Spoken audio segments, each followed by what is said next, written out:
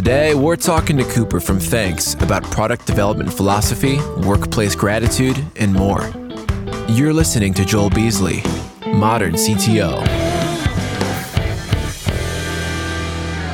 What is Thanks and how do people use it? Yeah, absolutely. So at a high level, Thanks is a relationship building tool. If you think about it, people like to do business with people they like. Thanks makes it really easy to show appreciation, whether that's to a client, to a prospect, to a colleague, whomever. And that gesture of appreciation, that can be, if you know someone's going to the airport and it's raining, you can send them a ride share. If they've had a long day, someone's been really busting their butt for you, being able to send them a night off from cooking, or if they've got a big meeting coming up, send them a caffeine boost. And what that really translates to, so each of those gestures of appreciation it's all delivered digitally to the recipient. So you never have to know anybody's, you don't have to worry about what's their address or anything like that. We have both digital and physical Thanks on the platform. If it's a physical item, the recipient, when they choose to, if they choose to redeem it, they're asked to input their address. So the place they'd prefer to be shipped. The other cool thing about Thanks is, the redemption process is the recipient also has the option to donate that value to charity too. So we partner with a company called Cause that is a charitable donation platform. So you can literally donate to any 501c3 in the country of your choice with Thanks. But getting back to kind of what the Thanks is. So that coffee break, might translate to a cup of coffee at local or national coffee establishment. What our clients found was all right, that $1,200 that we would have spent on one client to, fly our folks out there, take them to a nice dinner and so on, we can turn around and have a similar level of impact to 10 clients by sending them $120 worth, of a gesture of appreciation or something like that. Nice bottle of a cocktail kit, a nice bottle of alcohol, or a night off from cooking, things like that. So it's this ability to kind of have a outsized impact and leverage portion of your T&E spend or portion of your employee appreciation spend on these kind of small and large gestures of appreciation has been kind of what's been really powerful. So the cool thing about Thanks is anyone can hop on the platform and use it. We're not a SaaS model. There is no recurring or annual subscription fee to use Thanks. So anyone can go to thanks.com, sign up, create an account, and start using it. We're purely transaction-based as a business model. Why did you start at the company? You're not the founder, are you? No. Okay. Thanks was founded in 2016 in New York City and moved down to Tennessee kind of early 2020. So I joined Thanks in October of 21. And it was kind of one of those things where you hear the elevator pitch of Thanks and you instantly get it. It's a B2B gratitude platform. It's kind of one of those things where you think about it a little bit more and realize, man, this is industry agnostic.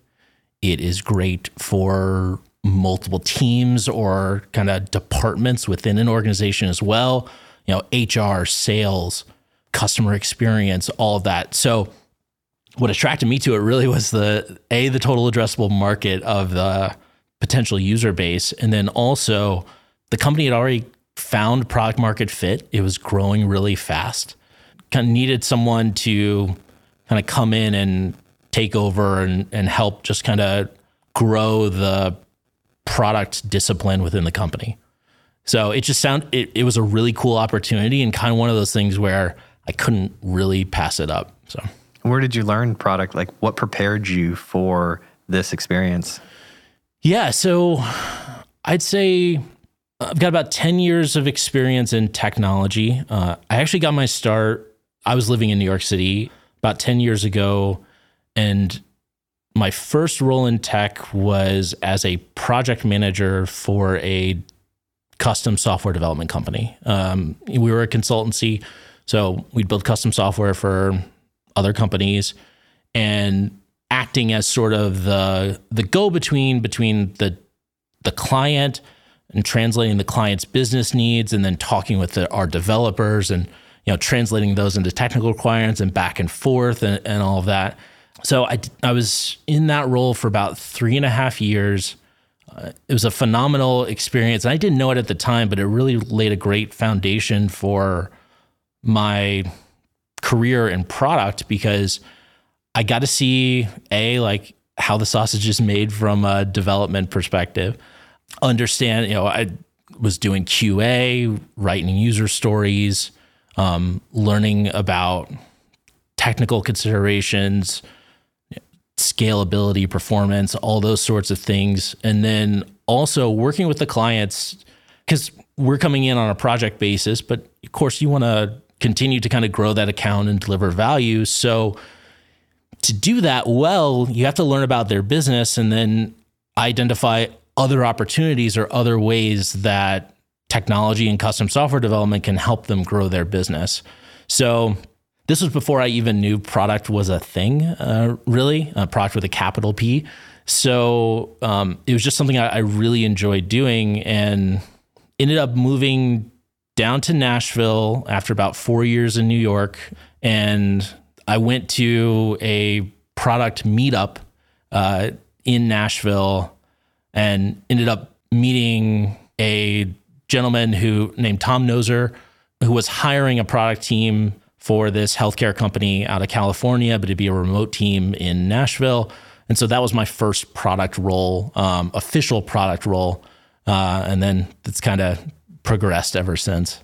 And when you joined this startup that's in, this gratitude industry, and they wanted to expand and improve their product discipline, where was it at when you came in, and where is it at today? Was it like the Wild West where they undisciplined monkeys just running around throwing code? Or No, I will give them a lot of credit to our CEO, Brendan, who was having to assume some of the product responsibilities. He has a background in product management. The VP of operations was also doing some of the product roles. But it was one of those things where once a company gets to a large enough size and traction that you can get by early on without a head of product. That can be the CEO, and a lot of times that is the CEO for startups as they're finding product market fit, or as they're working on their MVP and so on. Product isn't typically a job function that you need to fill right away when you're starting out with a company or building a startup. But it kind of becomes a point where you need someone who owns the customer experience, the user experience, who owns is able to talk to users, is able to interface with developers about what to build and what's that going to take, and prioritize and all that. And it very quickly becomes a full-time role that you need someone to fill. So I came in, they'd done a phenomenal job. There were some folks who were filling a product capacity before I joined, but there was kind of a vacuum, and then they needed someone to come in and kind of just take product and help build out that entire function for the company. I want to talk about layoffs and the economy. Before we started actually recording, we pulled up layoffs.fyi, and we were talking about how in the past quarter there were more layoffs than the entire initial part of the zombie apocalypse that was COVID. What is your take on the economy and the layoffs? Yeah, it's really fascinating. Recently, I kind of dug up Sequoia Capital had put together a deck in like May of last year, and they called it Adapting to Endure, is the name of the deck. If you guys have show notes, I'd love to give a link to it so folks could check it out. And one of the slides talks about, and it's looking back at, it's trying to take lessons from earlier kind of recessions and things like that, and helping their founders or the companies they're investing in navigate what is looking to be or may already be the recession that kind of we're currently experiencing. And one of the slides that really stuck out to me, they called it Survival of the Quickest. And it's companies who had done we'll call it a cut exercise, where they looked at their expenses, they looked at their R&D, headcount, all of that. And the companies who acted the fastest in immediately dropping their expenses to increase their run rate had a much higher chance of survival throughout the rest of that recession than companies who did it kind of piecemeal, where like maybe they'll lay off, headcount in one department and then 6 months later, another department and so on. And it makes a lot of sense because part of the problem is layoffs and cuts, especially like of this magnitude. It's really demoralizing for the employees who are left at the company because they don't know if they're next or what's going on there. So the better if you can do it just once and then retain and maintain and retain the rest of your employees, that becomes kind of the name of the game to survive the recession, kind of slowly build up back up to where you were kind of pre-cuts.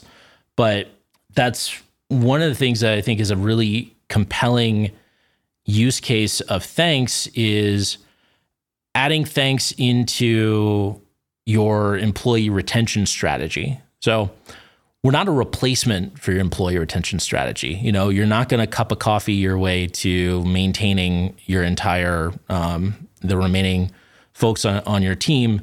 But, and I hope everyone does have a solid retention strategy. But the cool thing is you can weave in Thanks as another tool in your tool belt to be able to make the folks on your team feel, appreciated and recognized. And yeah, well, we use it. Yeah. We love it.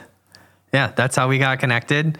We've been using it for, I think, well over a year now. Yeah. And we send it to all of our past guests and then all of the past guests of the shows that we manage. Mm-hmm. And it works out really well. The only feedback I have from a product is chill out with the bank transactions, because there's every time there's a refund for like $357 or it fills up my bank statement. I'm like, why don't they pull them and then like batch them? Why is it all happening in real time? No, that's a great point. So, and that is definitely something we're aware of. I mean, it happens as well with credit card transactions too, and refunds back to the credit card. So what we're working on currently is revising our strategy around refunds to avoid all those kind of incremental charges that get posted back to your payment method. So we're well aware of that, and it's come in here. Classic product guy fashion. I've learned over time not to actually give hard dates, because winds can change, but it is something we are actively working on. I do the Apple strategy where I'll use a season. It's coming in fall. Yes. Yeah, it's coming in summer. It's coming in spring, so we'll say that. Yeah. That's exciting because it makes sense. Well, first of all, it's just such a small thing as far as feedback. I just think it's funny because it also acts as marketing. Like, I'm always very aware of Thanks because I see it every time I look at my bank account. Yeah. And then I thought the other day, I was like, I'm going to be talking to them. I wonder why there isn't like a pool of money where we're, depositing $100 and then when it hits $20, it deposits another $100. I've used some credit system, like I think my transactional email system works like that. Right. And I was like, I wonder what they're going to do that. But so we actually do have a balance payment method where, And we could take a look at how your account is set up. Yeah. But it works like that. You deposit a set amount of funds on the platform and then just draw down from that. And so any refunds get posted back to that balance on the platform and never hit your bank account. That's an ID 10T error, right? The idiot error. I'll talk to my team about that. It's just a switch you could probably flip and move to that sort of accounting. Yeah, method. well, I mean, I'd say that's more on. I'll share some of that. From just a product awareness. Takeaway. Yeah. The more you know. Well, and that's the thing. Like, so with product, if I could go back, tell my kind of younger self, just because you've shipped the feature, you're not done. Like, there's no such thing as like you build it and they will come. It is shipping it is really half the battle, because then you've got to focus on adoption and making sure that you've got all the different, you're using every lever possible to make sure that your users are aware of and understand the value of the new thing that you just spent the past few sprints working on and devoted resources to. So that means making sure that your account management team is well versed in the value and has a list of their accounts that they're going to go and promote this thing to or switch them over to, and making sure that your support team knows how to handle any incoming questions that come to it. And, if it warrants being a part of taking a look at your sales team's demo scripts and things like that, and whether it, is weaved in there, if it's enough of a value proposition to be part of that sales conversation. So that's just something where it's like, yeah, just because you've built it and it's live, you really got to monitor that adoption and make sure that it actually is providing the value that your original hypothesis when you decided to prioritize that feature is delivering. Yeah, the communication of it is incredibly important. I also was talking earlier with a reliability engineering expert. I've had him on a couple times. Really cool guy. And he is writing a new book called Time to Reliability. Okay. Now, he comes from the physical manufacturing world.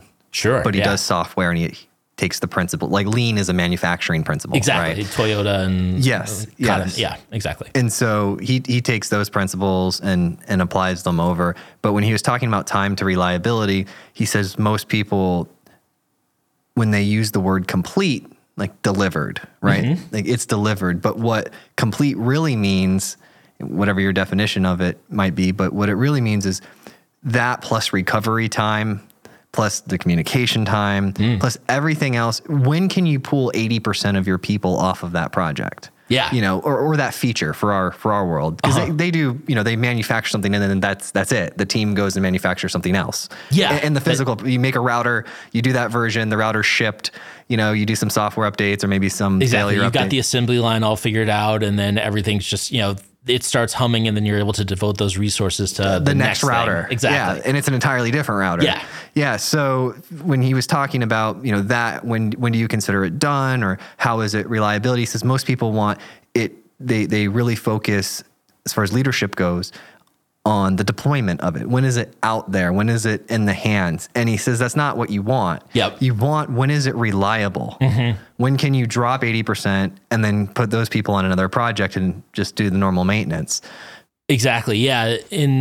Logically, it makes sense that what you want to avoid is becoming what's called like a feature factory, where you're kind of measuring the quality of your product department or your technology department on their output. How much are they shipping? Like how many new features are they rolling out? And what you really want to focus on is outcomes. So from a product perspective, that means like, all right, starting with the metric that you want to influence, and then rather than starting with a feature you want to build and then building that and then hoping it works, you start with the metric you want to influence. You think about, all right, what are all the different ways that we might be able to influence that metric? Some of it may be product related, something to build into the product, improve user experience, make stuff clearer. Some of it might be marketing related or things like that. And depending on resources and your, appetite for risk and things like that, then determining, okay, you're starting with a hypothesis that we think building this feature is going to influence this metric.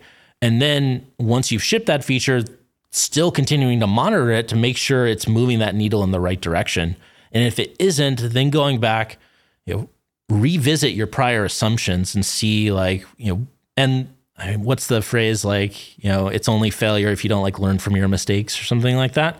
So learn from, understand all right, these are the assumptions we made. Here's our hypothesis.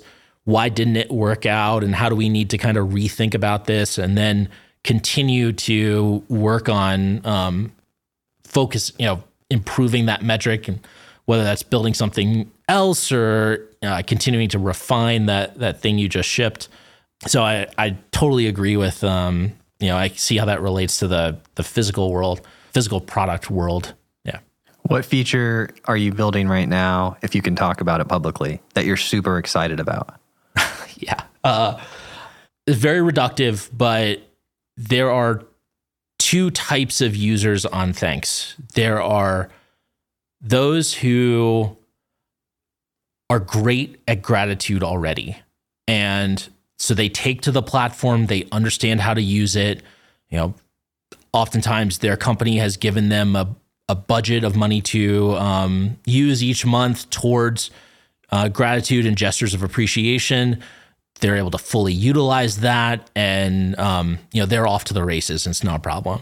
But then you have other users who gratitude, maybe it doesn't come naturally to them. I'll be honest, it's a personal area of growth for myself, is recognizing, both in my personal life and in my work life, recognizing that, I need to make sure to show the folks who are important to me, make sure that they understand that they're important to me. And, Thanks is one way that I can do that, by being thoughtful and, pairing a nice, gesture like a cup of coffee with a thoughtful message or something like that.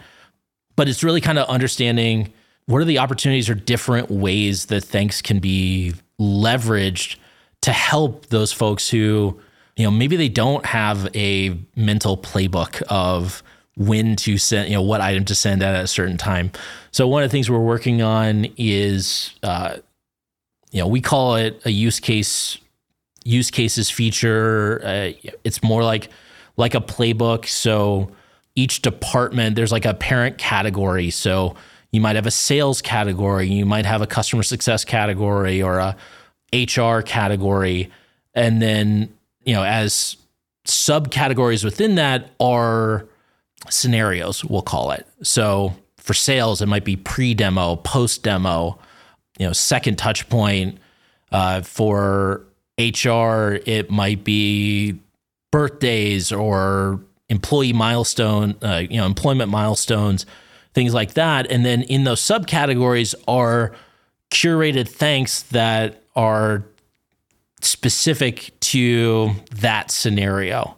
And so I'm excited about it for a couple reasons. Number one, I think it's going to really help folks who may kind of struggle with understanding all the different ways that you could use Thanks, not only within their own department, but also from a sales team might be leveraging Thanks very effectively, but their marketing team might also benefit from it. So they can see here are marketing use cases. Let me tell our head of marketing about this. So I think that there's also kind of a bottoms up growth strategy there too, or organic growth strategy of spreading it.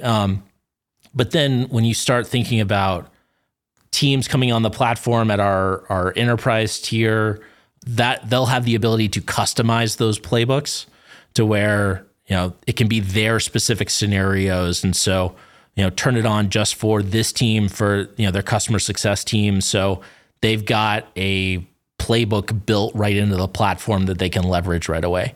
That's pretty cool. Yeah. That'll be really useful if you start going into enterprises as well, right? because they would really use that feature Exactly. heavily. You know, this is how we give thanks at IBM, or this is how we do it at this company.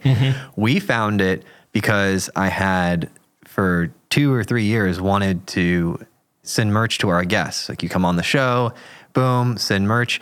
But it's such a big undertaking. I would have to, you got third-party logistics, and then building the merch, and then the orders, and it was just this huge ordeal, right? Yep. And after a couple of rounds of people suggesting that, and then us not really making a lot of progress at it, somebody brought up thanks, and I was like, oh, so I don't have to do anything. Right. And then if they don't accept the thanks, it rolls back into my account. And so I can look at all the pretty transactions.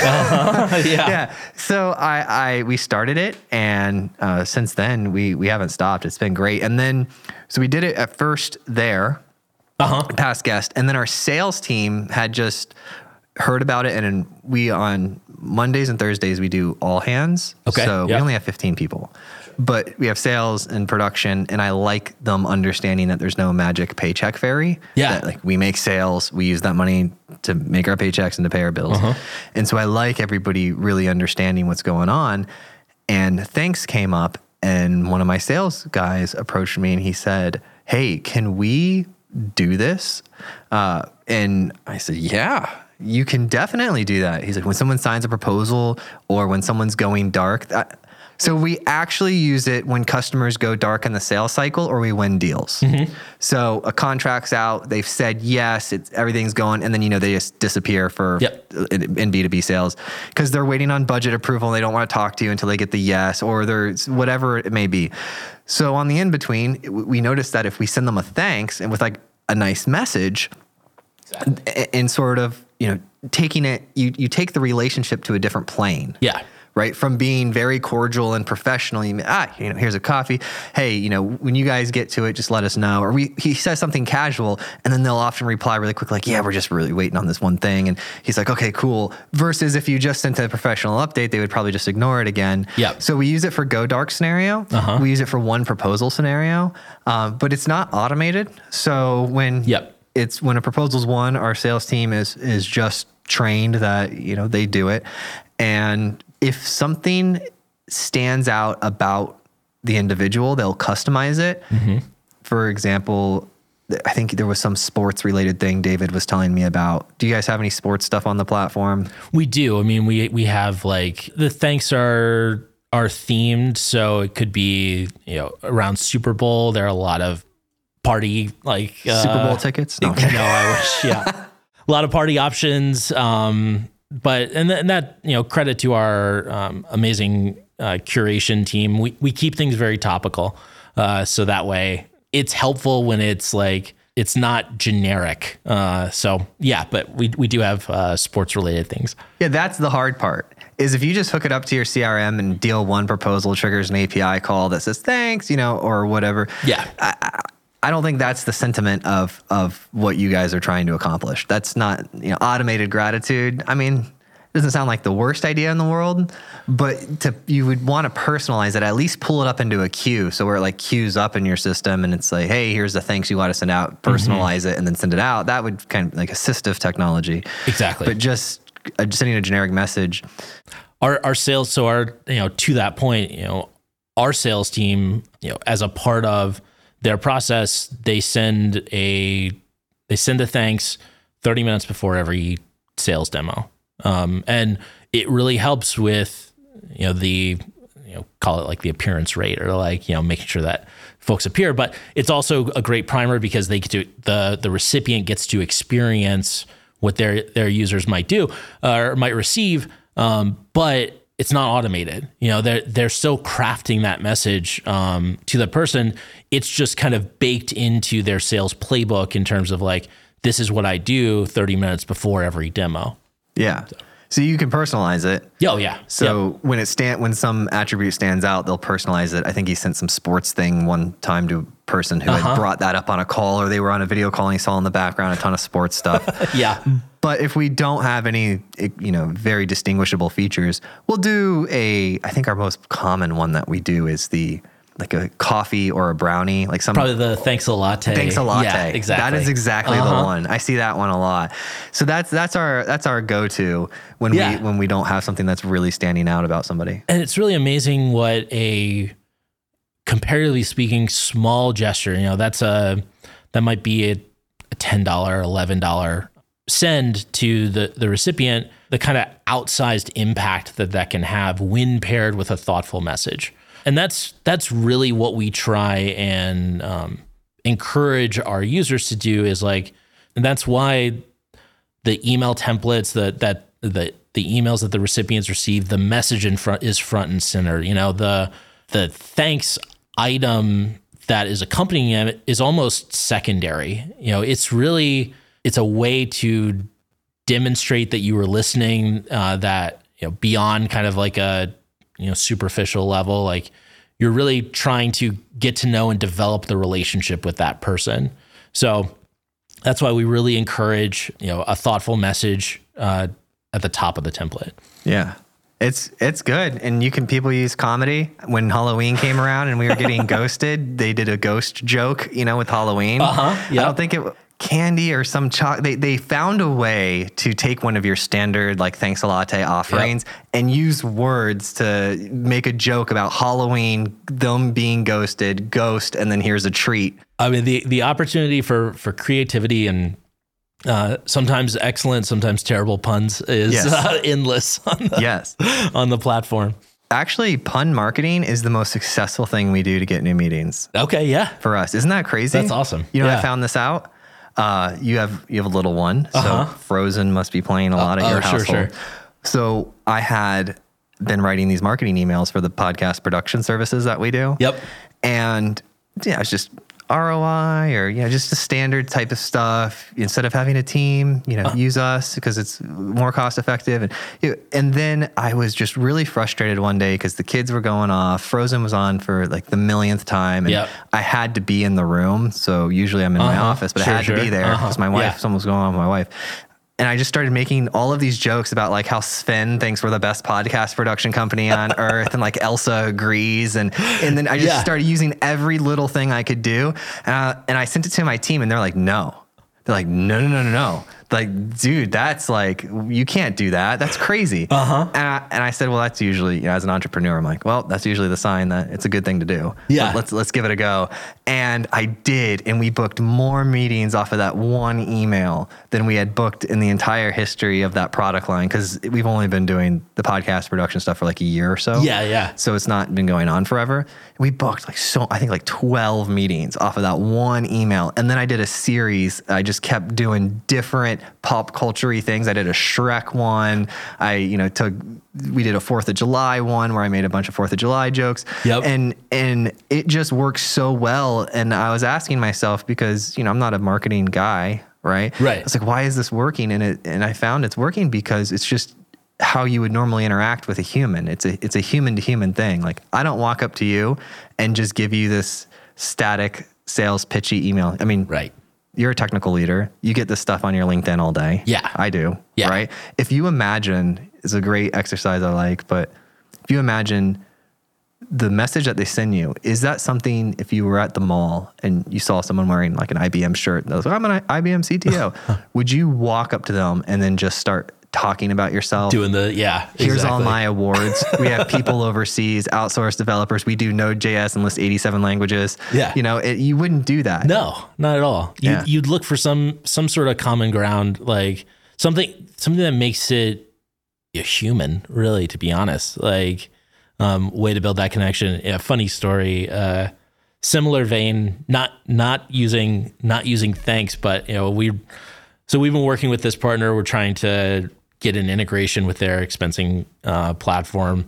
It'd be a real big win for us, especially from an enterprise perspective, and just kind of long cycle times when it comes to hearing back from them. And we'd have a fruitful conversation, and then it'd be 2 weeks and wouldn't hear anything. And so just kind of you get it on a whim, just like you were saying. Took a photo of John Cusack from Say Anything with the speaker above his head and just put our logo in place of the speaker. That was the only thing I sent in the message, in the email to them. and ended up getting a response back, probably less than an hour later. So just, I don't know, little things like that. Another benefit too, and why Thanks is such a great company to work for, is because literally everyone at the company comes into work each day and their job is to help spread gratitude. So you couldn't ask for a better gig there. We're not mission critical software. We're not, a healthcare SaaS company. We're not doing and we're not an EMR or anything like that. So there's a brevity, or there's a playfulness to the office environment and our interactions and so on that everyone at the company really kind of lives and breathes the brand, which is a lot of fun. Yeah. No, it sounds like a great place to work. Are you mostly in office in Tennessee? We are, yeah. So feels like we're the weird kids now who actually go into the office. So we're in office 4 days a week. But that being said, it's still a very flexible work environment in terms of, if something comes up, if a little one is sick or something like that, able to work from home when needed. But yes, we do have an office just south of Nashville that everyone comes into. We picked up a lot of great talent from some of these companies forcing their people back into the office full time, right back to it. And that was good. It was sort of the yang to the yin of us. Like, we hired a bunch in COVID, but we ended up, and you'll appreciate this because us in technology, we work remote more frequently. Yeah. It's not such a foreign thing for us. Well, I picked up a bunch of salespeople during COVID who had no choice but to work remote. Yeah. And when things opened back up, I lost 80% of my sales team because they all went and rejoined in-person things because the salespeople wanted to be in person. Yep.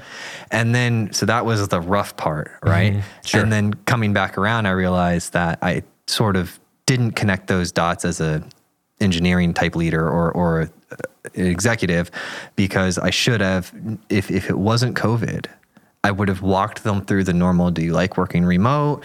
What is your experience? Have you figured out how to solve the work from home depression concept? Yeah. I want to know their maturity because there's so much to working at home. Oh, right? Absolutely. It's a whole entire skill. But I didn't do that because of COVID. I was just like, oh, great salespeople, they need stuff, and it's really easy for them to move now. But and now it's come full circle, and a lot of positive has happened because we've brought on great people. But I like that the way you're describing it is you didn't come full JP Morgan Chase dropping the hammer. I think it was JP Morgan that was like, you're back in office now, or something it was like that. JP Morgan, like Tesla did that too. Or, also Twitter. Yeah. So prior to joining Thanks, I was working from home. I'd worked from home for the past 7 years before joining Thanks, and was kind of worried about, because I'd been a pretty staunch evangelist of working from home and the benefits of that, of which there are many, especially for technology positions, developers, product as well, where you benefit from being able to get into a flow state, large blocks of uninterrupted time. And so there has been kind of a transition period, but I am also seeing the benefits of working in an office, especially if everyone else is there, because I think the hardest thing to do is have some sort of hybrid model where you've got half the folks in office and then half the folks remote. It doesn't work. No, unless you're still a remote first company where your processes and your communication channels are asynchronous and you're able to, otherwise it's very easy for the remote employees to essentially become second-class citizens because they're not in the room when some decisions are being made.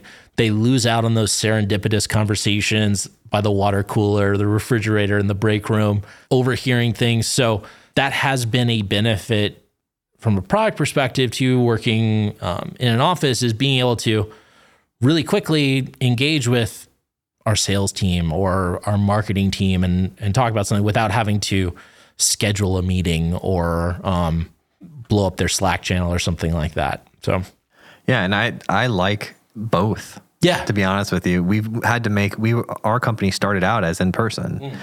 COVID happened, and then we had to make a conscious decision to be fully remote. And even when we come together, maybe some people are together in a specific area. When we do the team calls, everybody goes into a separate quiet area and they all join from their computer. So that we're all on the same playing field with the team meetings and things like that. That's nice. Because we'll do our conference or annual thing where we bring everybody in, and so it's important to handle those moments. Yeah, it's kind of funny. I think so. Examples of companies that do remote at scale very well, like Automatic, the makers of WordPress and everything, fully distributed team and all that. And it's kind of funny. They don't actually save any money by not having offices because they end up spending so much money bringing all their folks together a couple times a year for those team building trip, destination events and so on. But the company itself is kind of asynchronous. It's a writing culture, kind of asynchronous communication channels to start. So I want to talk a little bit more about the economy. Okay. What's your feeling? You've got peers, you've got friends, you made a new friend today. Yeah. What are they feeling as far as the economy? Are people tense? Are people relaxed? Do they think we're at the bottom of the curve, at the top of the curve? Where are we at? Oh man. You're an economist, correct? Yeah, exactly. Armchair economist. Part of it, I think, depends on where you are in your career right now. Like, as someone who is, like 15 years removed from college and like all that. Well, of course, I was coming out of college in 07, 08. So that wasn't the greatest time to be trying to find, a job when, but here, like, I think this time it's even more daunting because you have the inflation piece alongside with, and everything's just more expensive. So it's interesting. I think there was an article in the Wall Street Journal recently about how, although there have been a lot of layoffs in the tech sector, the time to find a new job is still relatively short for folks in technology. So I think, yes, it sucks to lose your job, especially if it's, through no fault of your own or anything like that. Just as like kind of a nature of business. But for the most part, I don't think folks in technology are having too hard of a time bouncing back or finding a new gig. It's harder, coming in as like an entry level person. If you've got teams that are already kind of, they might be stretched thin due to reduced resources or headcount, having the proper kind of mentorship structure within the organization to grow kind of junior or entry level employees into roles might be taxed. But at the same time, we're looking at these numbers of Amazon laying off 18%, Coinbase 20%, Salesforce 10%, and so on. But if you actually look at how much those companies grew their headcount at the start of COVID, where they added 50% to their, in some instances almost doubled their headcount during COVID when everyone was going remote. So now there's a little bit of a market correction, but I'd say, for the majority of companies, it's not as if they're going back to pre-pandemic levels. They might just be cutting back on more speculative investments, R&D, or taking a harder look at things that might not be delivering the expected value and cutting those teams and just focusing on their core product offerings. The free money went away. Yeah. Oh, I mean, the amount of money we got as a business and the amount of opportunity that was available. At first, I was of the mindset, I'm not going to take the free money or whatnot because I don't know. Yeah. Just I'm a very self-reliant type of person. And then it occurred to me when that opportunity, came up, I thought to myself, I said, okay, I'm in a marketplace and we're competing. Yeah. Right. Yeah. And if all of my competitors are just grabbing the money, well, that's going to create inflation later on. And this is like right when COVID started. Like, that's going to create inflation because you don't even have to, you could go do your 101. You could do the first day of your first economics class and understand this stuff. Right. It's not super complicated. You put more money in. Yeah. And so I said, well, now I have to take it. I'll take every freebie that they're giving me because every single one of my competitors are doing that. And it's just going to change the entire marketplace. And if I sit there and say, oh, I'm not going to take it, then it's just going to increase my chances of failure. Yep. Exactly. But then right when that spigot turned off, then that's when the layoffs started because they were paying people to keep more people and they were paying you to hire people. Like you were incentivized to keep the person versus letting them go. Exactly. Yeah. And so that ruins competition. Right.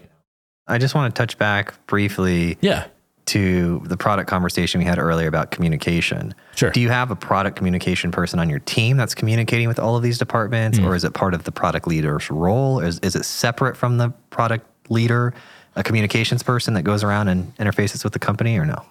Yeah, it's a great question. So ultimately, it's the product leader's responsibility. We do have a product marketing person on our team. Brenna, she's fantastic. She helps us out with client-facing release notes and updates and so on. But at the end of the day, it's the job of the product leader to make sure that, and ideally you're doing this well before the product's been launched. When you're kind of in that discovery phase where you're still kind of ironing out, like, what's the value proposition of this? Like, how do it's the product person's role to kind of get that feedback internally and also from clients to kind of evangelize the opportunity or, what we're looking at building and really kind of smoke test it with everybody. So that way you're not surprised on release day when suddenly like, we've got a handful of clients that this won't work for, so we've got to turn it off for them or something like that. So I think it's one of those things where it's like a continuous part of the process. There's a portion of it during the discovery phase, well before you've kind of committed to building it and really ironed out what the functional requirements are and the user stories and handed it off to the development team.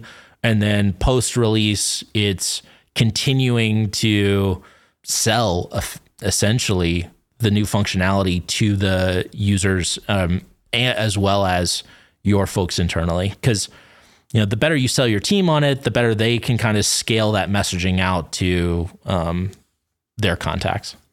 All right, so we're going to enter wrap-up mode now. Best piece of leadership advice that you've ever received. You heard this piece of advice. You put it into action. It's stuck with you. What was it? It's okay to say you don't know the answer to something. I think there's a tendency to want to be the hero or not show that you don't know something. But what I've found is you end up getting yourself in trouble that way. And this relates to something I'm not very good at, but am working on is delegating as well, where it's really kind of asking for help. It's saying like, listen, I don't know this, but I want to learn, point me in the right direction or give me some advice. And that's how not only do you take kind of that pressure off yourself, you also give the other person, whether it's your boss, whether it's your colleagues or so on, the opportunity to be of service and to help you. And so that also is that's nice for them as well. So I'd say, don't feel like you've got to be the hero all the time. And don't be afraid to ask for help or speak up if you don't know something or clarify something. I love it. And delegation, I like that you brought that up because that's one of the 4 things I'm working on this year. Okay. Yeah. Being a great dad, becoming a better speaker, becoming a better writer, and delegation. Yeah. So that's for 2023. It's those 4 things. Great. Yeah. Dude, we made a podcast. This was fun. How do you feel? I feel great. Thank you so much for listening. And if you found this episode useful, please share it with a friend or a colleague who you think would get value from it. And if you have topics that you would like to hear discussed on the podcast, either add me on LinkedIn or send me an email, joel@moderncto.io. Every time I get an email or LinkedIn message, it absolutely makes my day and inspires me to keep going.